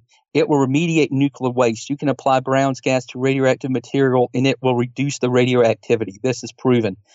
But what I think is happening, why it can do things like, for example, vaporize tungsten and oxidize it in a very weird way and interact so strangely with different metals, is because basically that flame acts as a cathode because it's spraying out electrons and EVOs. And so you have the cathode, and then you have the material, which is acting as an anode, a more positively charged structure. And then you start creating a second, larger macro scale EVO or double layer right off the surface of the anode. And this will basically accelerate the processes that destroy or damage or vaporize or even oxidize the material. So the EVO phenomenon connects all these different phenomena together. And there's many more I didn't mention. But if you look at the EVO phenomenon, it is ubiquitous, not only in nature, not only in biology, it's not only involved in UFO propulsion, but all these different exotic technologies. I believe most of the exotic technologies that were not hoaxes and scams, because there have been many that were hoaxes and scams. There are con men that like to build bogus devices. And then there are other people that simply delude themselves because there is simple measurement errors they do not account for. And so there are many cases where cold fusion and different devices didn't work because they just were literally not working. But though of all the exotic energy technologies that really did work, I believe EVOs are the predominant prime mover of these systems. Wow. Well, I really appreciate that walk through history and all the different devices that you think were legitimate, and just everything you shared with us today. It's really impressive, and I hope that it's been helpful for people trying to better understand the alternative energy and ether physics communities. It's nuts. And I can't believe you're actually going to retire this information from your brain space. I guess as we're wrapping this up, would you want to leave people with anything else? Anything else they should follow up on? What would you like to see happen, or what might you dedicate your time to? Well, I don't want to talk about me so much, what I plan to do, but what I hope to see happen in the UFO community is I really hope to see people take the Admiral Thomas Wilson document more seriously. I want to see the UFO community refocus on it because it was a sudden spike in attention it received when it first leaked out, and now people are not talking about it as frequently. However, it provides us with some key insights about the interface between the DoD and the special access programs. And that interface is the senior review group of the Special Access Program Oversight Committee, and especially the leadership team of the senior review group, such as the Director of Special Programs. And one example of someone who was Director of Special Programs was General William McCaslin, Tom DeLonge's original advisor. And so we can understand now why Tom DeLonge said General William McCaslin was such an important man. He wasn't such an important man because he worked at Wright-Patterson, like TTSA has said repeatedly, and everybody likes to repeat. No, he wasn't such an important man because his assignment immediately before going to Wright-Patterson was Director of Special Projects for Alstat. So that's what puts him in the prime position to be at the nexus. He is the nexus, the key man that interfaces between the black world of these special access programs and the Pentagon. Everything goes through him. And so if the Congress, if the Senate wants to know how to get this information, they can either go directly to these aerospace corporations, which they should do. But number two, they can go directly to all these different individuals who have been on the leadership team of the senior review group and all the different individuals who are still alive that have been the Director of Special Programs, and they need to bring them into Congress, and they need to swear them under oath and tell them they need to say everything they know about these UFO-related special access programs. And it needs to be on the public record, not in secret. It doesn't need to be a classified hearing. It needs to be broadcast on C-SPAN for the world to see, because the only way to end this cover-up is not with a slow disclosure, not with a drip feed. That's only going to cause more frustration. It's going to make people mad. It's going to slowly build up their rage over time. If the best way to disclose all this is immediately, quickly, all at once, because then the truth can get out there completely, but then we can focus on the positive side, which is using that information to build a better world, to reduce human suffering, and to become part of this galactic community that's out there and that's actually coming here to visit us. But, we are just so far unwilling to embrace because of this massive UFO cover-up. So I guess that's what I have to say, and I would encourage people again to go to the SAFIRE Project website, go to YouTube and look at the SAFIRE Project videos. I believe that they're going to be a big thing in the next coming years. If you're a billionaire, consider, investing in them. Do your due diligence and do your own research. And I'm not an investment advisor or anything like that, but I would suggest, they need funding. So if you want to do something great for the world, they're an organization you could look into that are doing something amazing that you could potentially invest in and benefit everyone. So any more questions from me? Anything at all? Because I don't mind continuing for another hour if you want to. Oh, man. Well, I guess just the only other thing I wanted to ask you about is when we're talking about the EVOs, you did mention a few. Yes, the SAFIRE Project, we can support them. But you did mention a few people that have devices right now. Like I was trying to look up just rudimentarily. the hydrogen inhalation generator. There's a couple of places out there selling stuff like that. There's George Wiseman's Brown's gas unit. Are there other things that you've seen that are maybe not so known about that you can actually purchase today that you think have credible applications, mainly for our own health or supercharging our water? Well, there is many companies that sell HHO generators or Brown's gas generators, and that Brown's gas will contain a certain percentage of electrically expanded water, which will contain extra electrons or EVOs, and you can breathe that in. You can drink water it's been bubbled through. Of course, before you do anything like that, do your own due diligence. I'm not a medical doctor. I'm not giving medical advice, so I have to put that disclaimer in there. Consult with your physician, all of that first. But there are applications for HHO and Brown's gas for health. When it comes to health in general, another thing I will just mention, the anti-aging field is really exploding right now. That's one field of science that is advancing, but with the EVO knowledge and the reality of the ether and the scalar and vector potentials, it's only going to accelerate even further. There's a number of anti-aging drugs in the very early stages of development right now that could benefit people in tremendous ways. There's senolytic drugs, which are drugs that kill off senescent cells in the body that have stopped dividing, that basically increase inflammation and send out carriers to nearby cells that start to change their genetic expression in a negative way. So these drugs can kill the senescent cells and allow them to be replaced with healthy cells to improve the health of an organism or an animal. And this is, I believe, in some human trials. And there's other things being developed, advanced glycation end product breakers. Advanced glycation end products are inappropriately produced protein sugar bonds that accumulate in your body because you run off sugar, and over time these sugars will bond with proteins in your body, and it creates, the best way to describe it is a gum that accumulates in your cells and your tissues and your organs.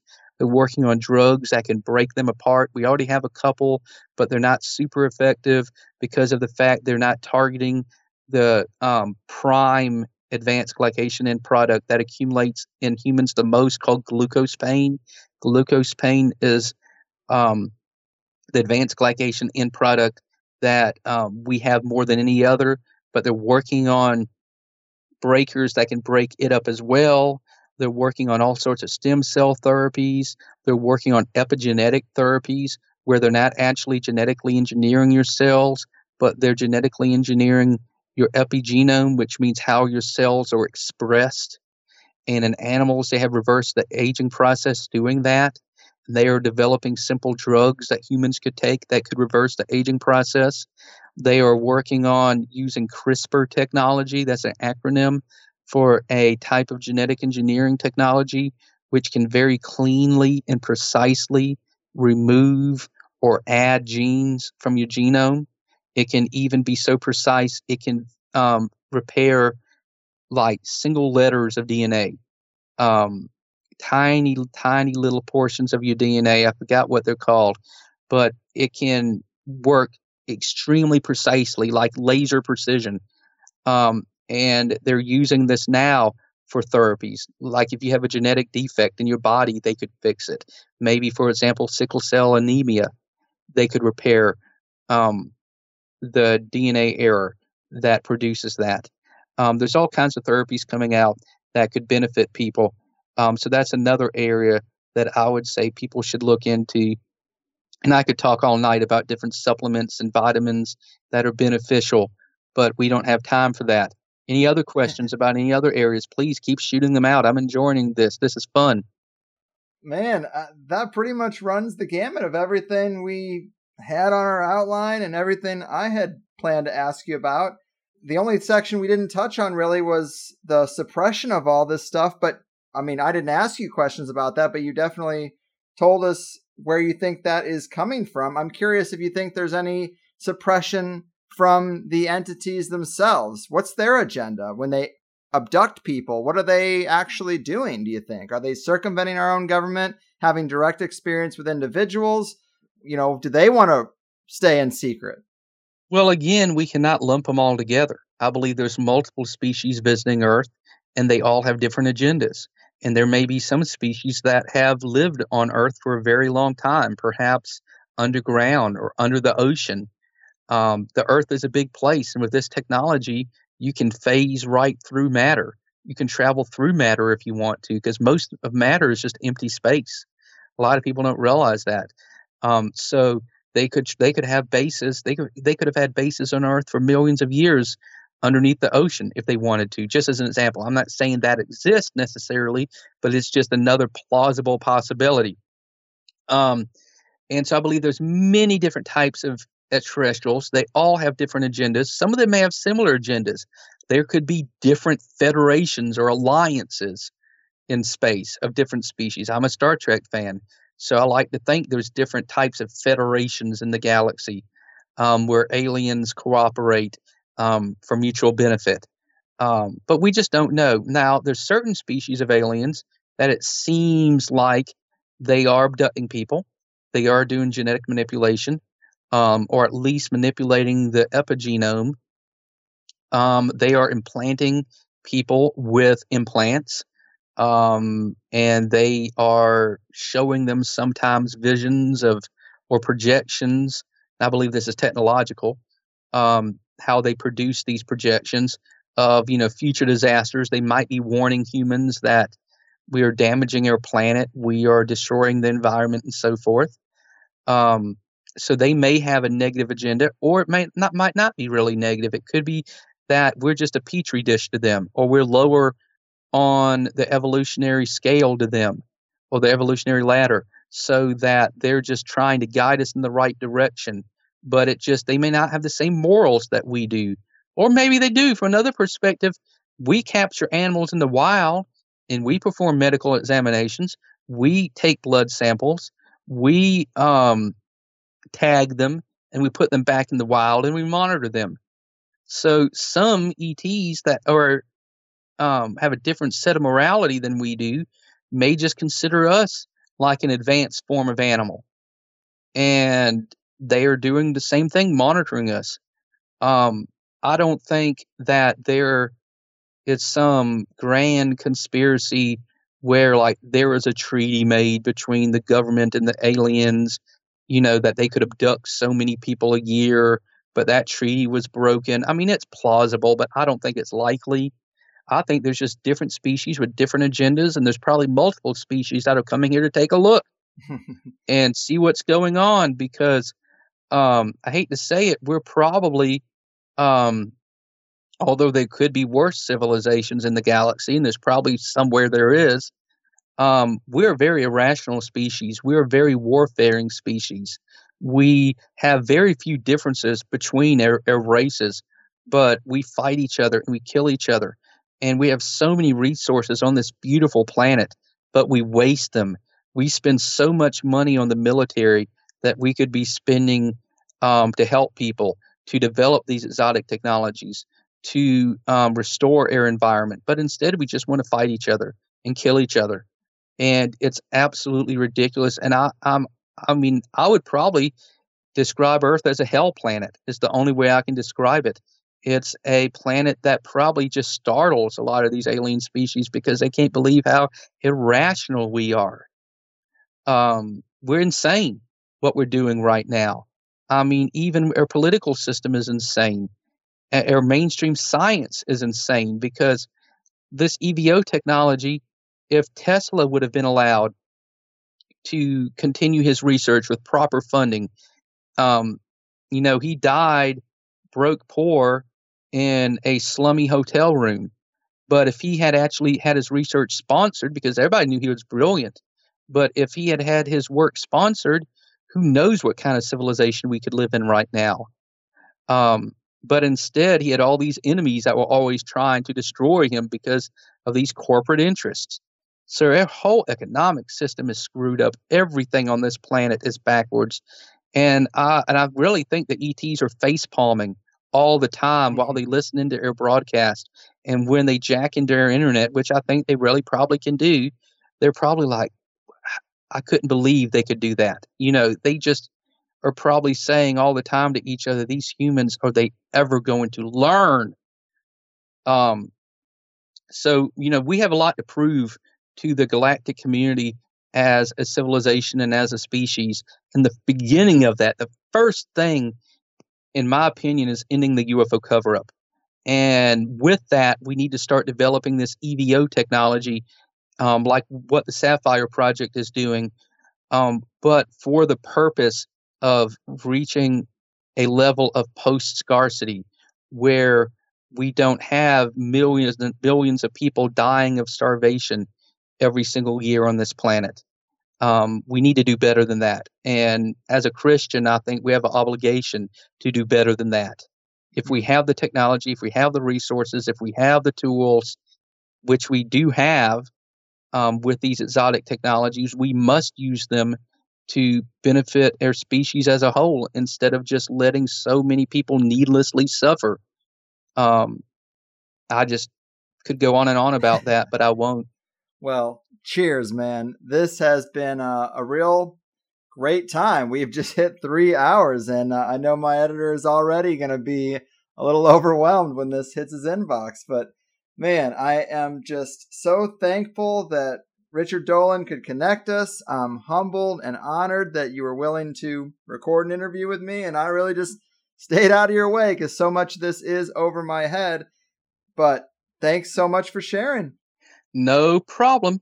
I'm very thankful for the chance to be interviewed by you. I've enjoyed this, and thank you again. Thank you. Take care. Holy plasma paradigm shift, Batman. Wow. 3 hours of EVO greatness with the man who knows the plan, Kosh himself. And maybe some of you Babylon 5 folks get that choice in nickname there. But I am so happy we got this done. I, of course, have to thank Richard Dolan again. He was the bridge that made it possible. And as knowledgeable and passionate about this info as Kosh is, he was a little on the fence about doing an interview. And now that it's done, I thought it went great. There are parts that get a little bit technical, but I'm hoping that there are people out there who are very into these topics and maybe had a few gaps in their understanding that hopefully Kosh filled in. The appeal of some topics on this show can be wider than others, but given our talk here and there about self-organizing plasmas, I think an interview like this gives us the best understanding we could have.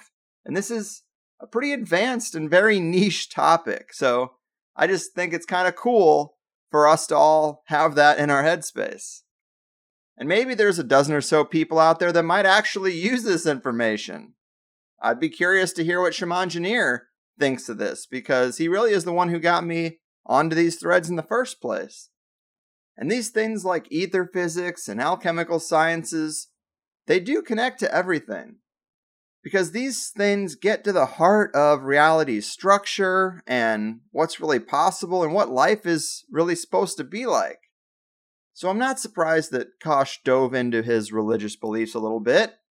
And I don't ever want to be rude to a person who is giving us their time, especially on something so highly niche. And so, to each their own when it comes to that stuff. But it's also just funny how sometimes material comes from a place you wouldn't expect. And I would say a fundamentalist Christian is not the person that I thought was going to school me harder than I've ever been schooled on plasma dynamics and their role in alternative energy devices. The Lord works in mysterious ways, right? But he is so on point with the science behind EVOs that it's hard to believe that he's not seasoned at giving interviews on the subject. And he speaks so methodically and fluidly on this subject that it's impressive, because I find it to be pretty tricky language, personally. And as interesting and unique as that first half is, in the Plus show, we got into exotic energy use in the ancient world, how the spoon bending phenomenon might relate to all of this. We talked about EVOs in biology, EVOs in spirituality, and Kosh's analysis of the Admiral Thomas Wilson document that kind of connects him and Richard Dolan. All good stuff if you ask me. Become a Plus member if you haven't already. Lots of new signups after the last show with Dr. Andy Kaufman, so thank you for that and welcome to the club. I hope you stick around. But I will say it was also nice to get a break from virus talk for a little while. And I guess I should also say that even though this is the 5th show of the month, we are going to have a 6th, because I talked to Del Bigtree again the other day, and it was just so good, I just can't sit on it until the 1st. News is just moving too fast, and so, oh well, a little more work for me, but it's all good. As I said, there are a lot of new Plus people doing the whole 7-day trial, so maybe I can squeeze them in something nice, but I do hope that you stick around for at least a month. Back in the old world, tipping a waiter $8 was really no big deal. Maybe you will tip me $8 for all these shows. Help me help you. But anyway, also in higher side news, the next joint session is going to be 4/22. We have a nice countdown clock on the website now. But get the link there and join me at 7 p.m. Pacific this Wednesday, and we'll get into it. I'm curious how this current climate is affecting our people and just what you guys are seeing in your particular slice of the woods. So I do look forward to it. And for now, I'm getting out of here. Your move, EVO engineers, secret science suppressors, and plasma beings from the ethereal realm. Your fucking move. Oh no, you see, the world isn't random, it's attached to puppet strings, control over everything. The 9 to 5 is trying to steal ya. Now don't that job seem silly? Hello, can you hear me? Or should I play back recordings from some spying agency? Wish we were younger and free. I'll be thankful when it's all exposed, the vast conspiracy. There's such a difference between us and the damn rush hours. Hello from the higher side. They're calling out 1,000 crimes. They'll tell you the story of everything that's been done, and they'll call out deception of the web that's been spun. Hello from the higher side. The earth is hollow inside. They'll tell you about something that no one else will. Have you heard about Saturn? Have you heard about the real since the war?